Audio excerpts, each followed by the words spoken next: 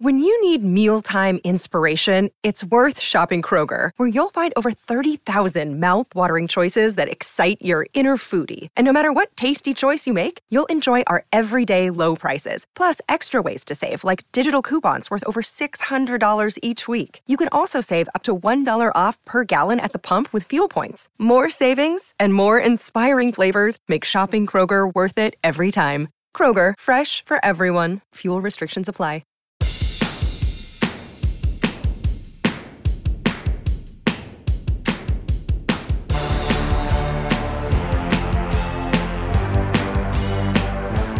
Welcome to SportsBeat KC, the Kansas City Star's daily sports podcast. It's Monday, May 22nd, and I'm Blair Kirchhoff.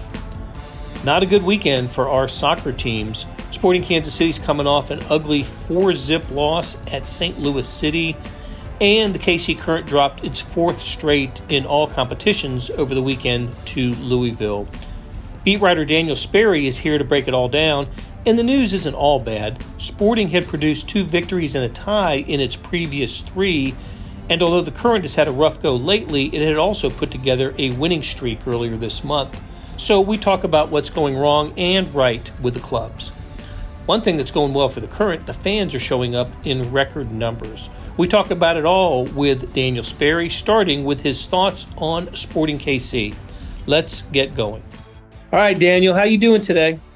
I'm doing good, man. How about yourself? Doing all right. I thought it was got to watch Sporting Kansas City on cable television. They streamed the game against St. Louis was on FS1. It was fun to watch for about 10 minutes.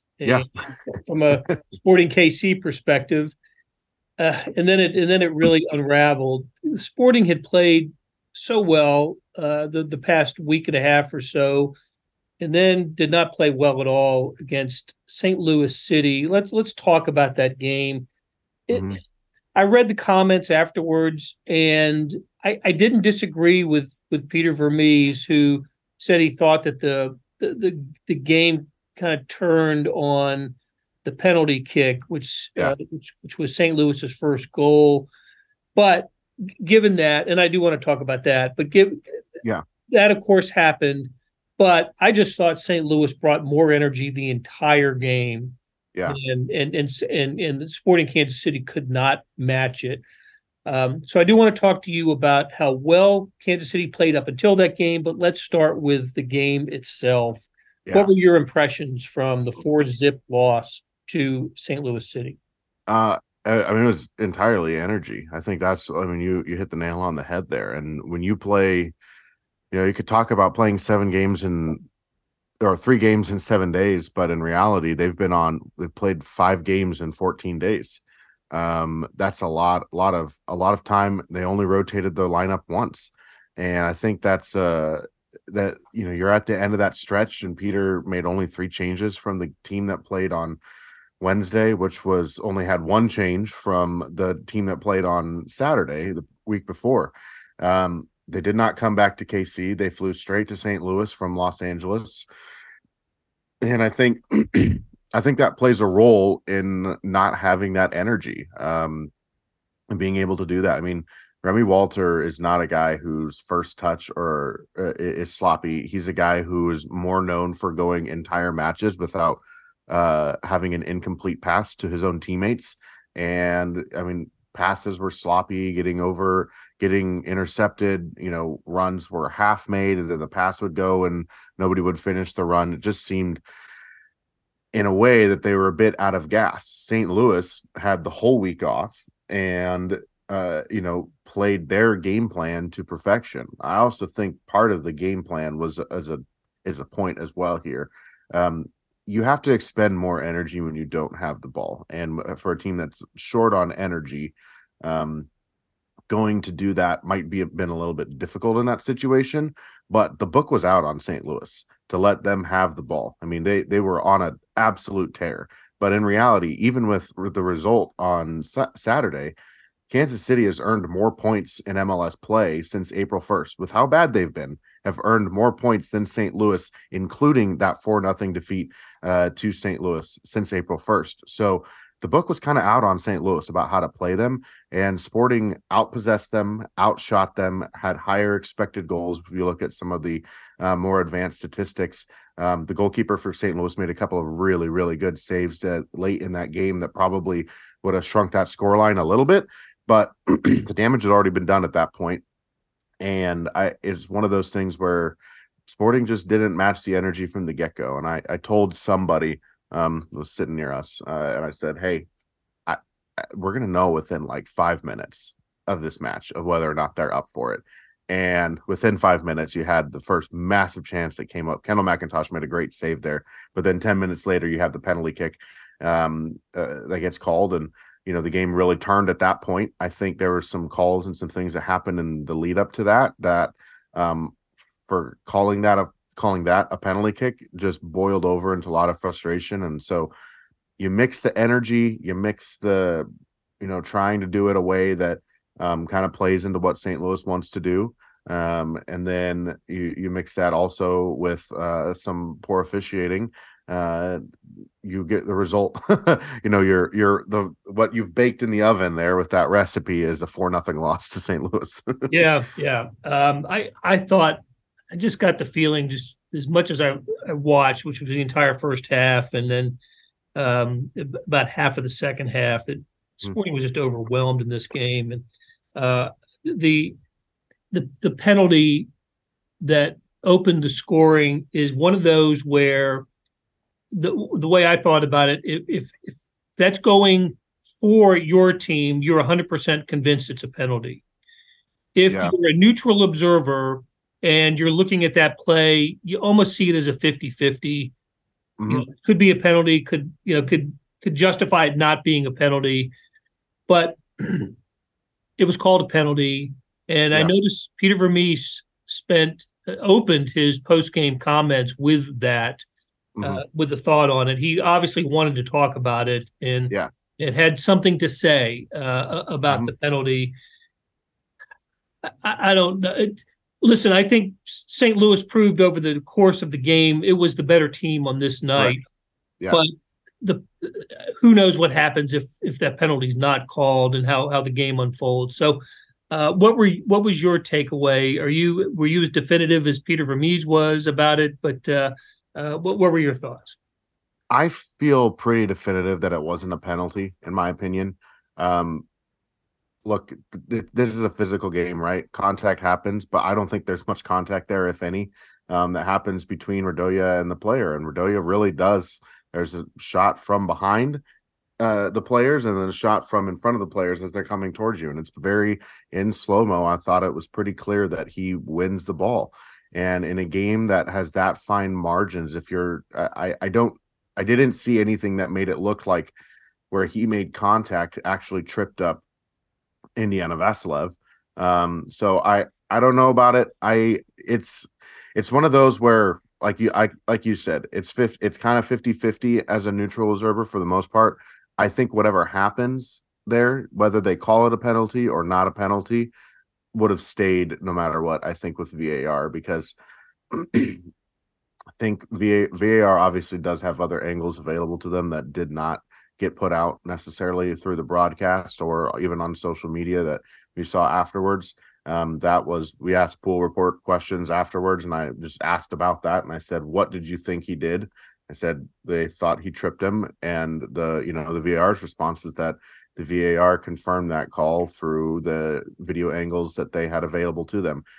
They have a lot more than what gets put out on the broadcast trucks. So, I'll be curious to see later on in this week when Pro kind of does their inside the review talk on it, and we'll actually get to see that angle and see what the definitive moment was for the ref thinking that he made contact with the player. But yeah, I think it's one of those things too where when there's some tackles before that, a St. Louis player, I think when he left his feet, jumped in, and they were hounding Gadi Kinda all game long. It's arguably a foul on Gadi Kinda in the midfield in the build up to the second goal. And so I think when you mix in the scheduling, the fact that they want to pump this up, players kind of mentioned this afterwards. The league wants to pump this up as a rivalry, but you dealt us a bad deck. and made us go to LAFC while St. Louis gets to rest and put all this energy and effort into this game, where we've got to focus on a midweek game against LAFC on the road. It's the hardest place that we're going to have to play, this whole year. And, now you've got these calls. I mean, that foul got called a foul against Gotti Kendo, where the guy leaves his feet. It's borderline a red card. It's for sure a yellow card. It's borderline a red card. And so the fact that there was nothing done on that, I think mentally players just kind of also, it seemed like they felt a little bit defeated too, which is, I think that's a frustrating point for fans to see, I think too, because you would want them to have their heads in it, for the whole 90 minutes. But I also I understand where they're coming from too, or, at some point you feel like the deck's been kind of stacked against you a little bit, and it affects how you are mentally. It affects the way you do things in matches as well. Yeah. You make good points. And I really agree with the talking about Kansas City St. Louis as a rivalry, a series. It was the first game played between these two teams as MLS opponents, and the league absolutely would love to see nothing more than a rivalry, a game to look forward to, a game to always be able to showcase every week, the way we have. This exists in MLS and other places, right? And certainly in LA with their two teams in New York and in others. Kansas City and Minnesota have tried to kind of stage a rivalry here. I don't know how much of it feels like a rivalry. I don't know how many additional tickets it sells, right? Right. That to me is the how many ratings points it's worth. Those are signs of a rivalry. Kansas City, St. Louis certainly would be, just based on geography, and both teams, in metro areas and opposite sides of the state of Missouri could work. It never has worked historically in any other sport. Well, mainly because they're not in the same league in baseball, and they play each other every year. But it's not. It's just different in baseball, and they don't share basketball or hockey. So this would be the one sport where it could take off as a rivalry. How many times will they play? 3 times total this year? Is that what it is? Yeah, they'll play each other twice in September, at the beginning of the month and at the end of the month. So I think September 2nd is the next match between the two, and they'll be here in KC for that.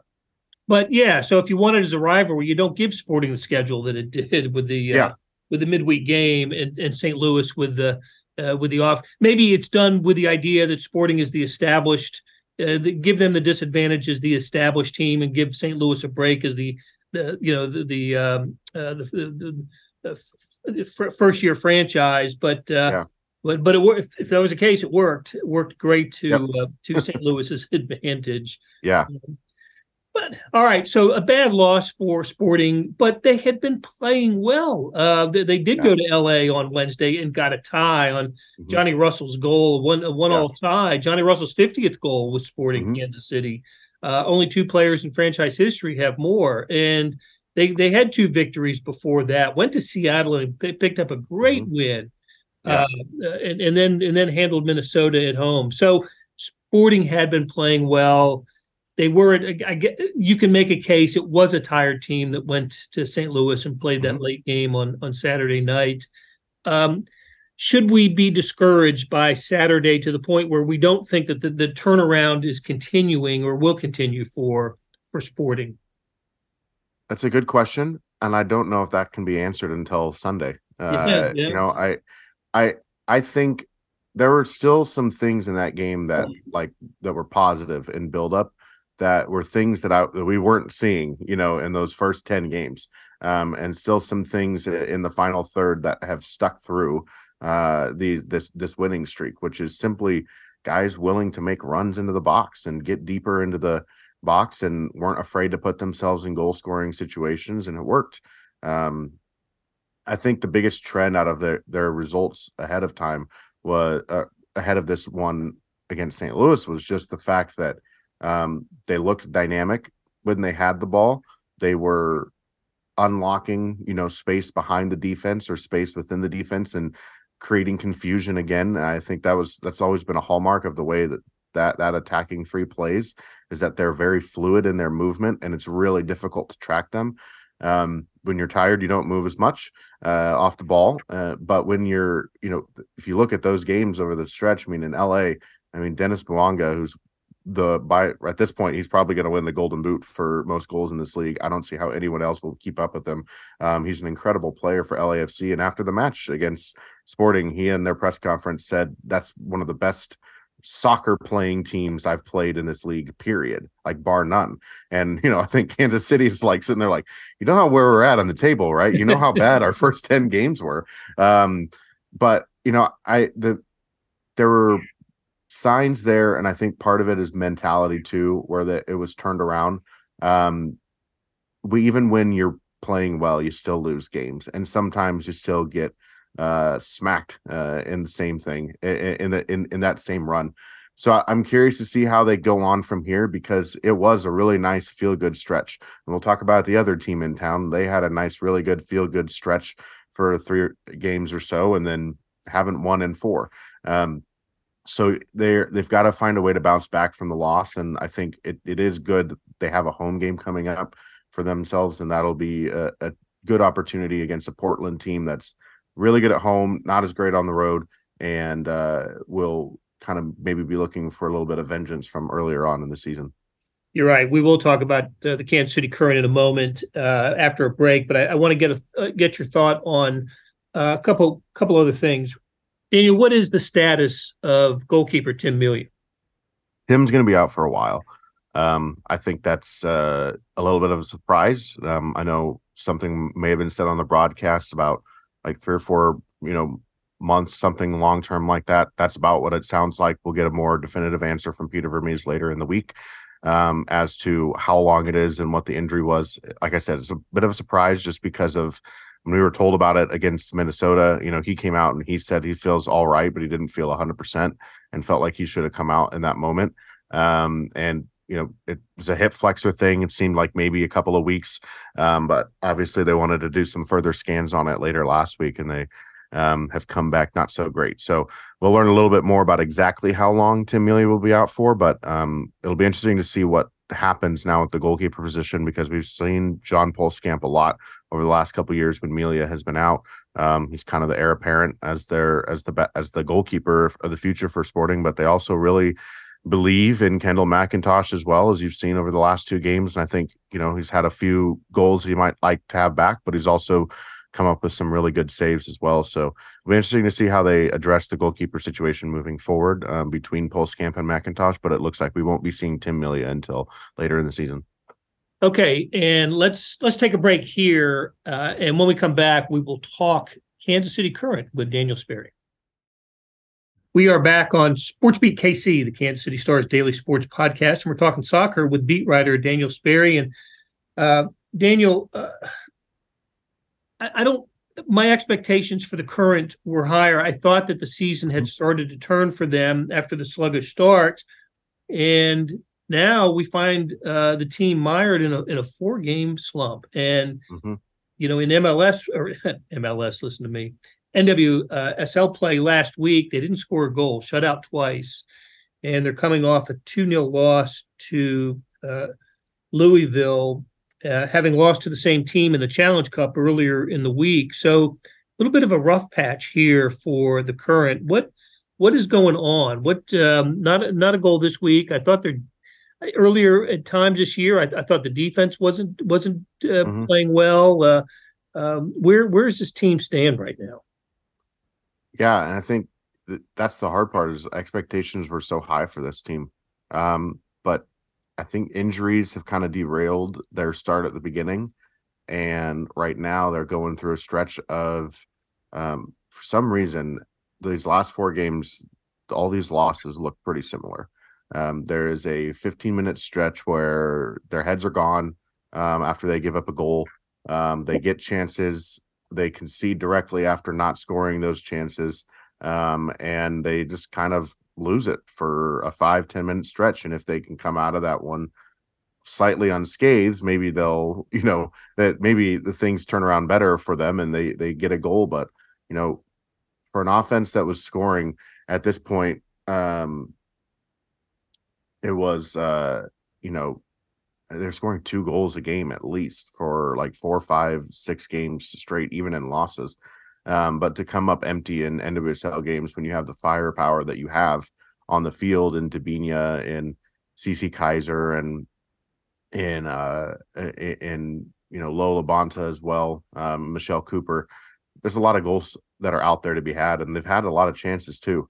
But they're not putting them away for some reason, and that's kind of leading to these situations where they have, you don't put it away instead of the ball coming back to the center circle and restarting the match. It's going the other way, and they're getting scored on, and some of it's mistakes. Last night or last week against Saturday against Louisville, the first goal came on a very poor back pass from a young center back to Cassie Miller. Cassie Miller was not expecting to get it that slow. So she had to come way out of her box before she expected to, and cleared it off of the Louisville player, and it goes directly into the goal. AD French kicked the ball directly to Louisville off a offside call for their first goal in the Challenge Cup. I mean, CC Kaiser lost the ball in the 18-yard box, and it took one pass to put it away into the empty net against San Diego. These are like mistakes that are happening in the final third that they're getting absolutely punished for. And they're not punishing teams for their mistakes. And so when that happens, you go on a stretch like they have. And, it's one of those things where this was something you saw in the Chicago match. And we asked questions, or not Chicago, the Angel City match, excuse me, with how that one went. They gave up 3 goals in a 15-minute span. We asked questions about it, and those, answers came back. And, we need to be more focused in those moments. We need to learn how to manage, momentum and stuff like that. But it's been the same exact trend for the next 3 games, and it hasn't changed yet. So I think that's the concerning part, is that they all look the same, and nothing has really changed in that aspect. And so I think, rightfully so, the alarm bells are going up with the Current. Can some of this be attributed to a coaching transition? This is a team that has switched out its head coach. It is now coached by, I hope I'm getting her name right, Caroline Wehrblum. Yeah. And this is, there were some nice results early in the switch, and now, like I said, lugging a 4-game losing streak, and 3 in league play and 1 in the Challenge Cup, both to Louisville. It was the Challenge Cup loss. So they're playing with a new coach, and I'm looking for some reasons why this could be happening. Different messaging, has the formation has changed, or what structurally might be different about the way the Current is playing? Yeah, I mean, part of it too is they've got a lot of young defenders on the back line. Elizabeth Ball is out injured. Alexis Loera is not back yet. She won't be back until the summer. That can be attributed to some of the mistakes and the things that have happened there. There have been some young mistakes. When you play young players, you have to deal with young mistakes, and that's kind of what happens in those situations. But the formation change is one that was interesting, because Potter tried that at the beginning of the season and tried a back 4, and it didn't work, and they didn't look like themselves. They kind of came out of it, flipped to a back 5, and they got a result, or back 3 or 5, depending on when they have the ball and when they don't. But they played that back 3 and got that result in those next 3 games that they picked off those results out of. LA, again, in Angel City, they started out with that back 3. It didn't work very well. They switched to a 4-3-3, 4-2-3-1 formation, and they came back in the match, and that was nice. But they've been using that formation ever since, and they've scored 2 goals in 270 minutes with it, and have been very susceptible defensively. And so I don't know that the Current defensive personnel can continue to withstand that back 4, but that's very clearly what Caroline Wehrblum prefers, and what she stated to us that she prefers. My point of emphasis on that is that even Haley Mace has said a back 4 kind of limits her in what she does best. and she really excels being a wingback. And I know part of it is too, as a player, you got to learn how to play either of those spots. But at the same time, if you're not using the formation, if the formation is not putting the players in spots that are their best abilities and best opportunities, I think that's a question mark. And this team objectively throughout the last 2 seasons has looked better when playing with a back 3 or a back 5 and using Kate Del Fava and Haley Mace as wingbacks than it has in the back 4. So I'm curious if they decide to go back, if they decide to give up on the push on here. But defensively, the roster is thin, and I think that has, especially at center back, almost all the defenders that they brought in outside of the draft picks this year were all wingbacks and fullbacks. Well, they already had 2 very good wingbacks and fullbacks, so that's a roster makeup question that I think should be out there as well, because not having Elizabeth Ball is a big deal, but to look the way they do without having Elizabeth Ball and Alexis Loetta on the back line is also not good as well.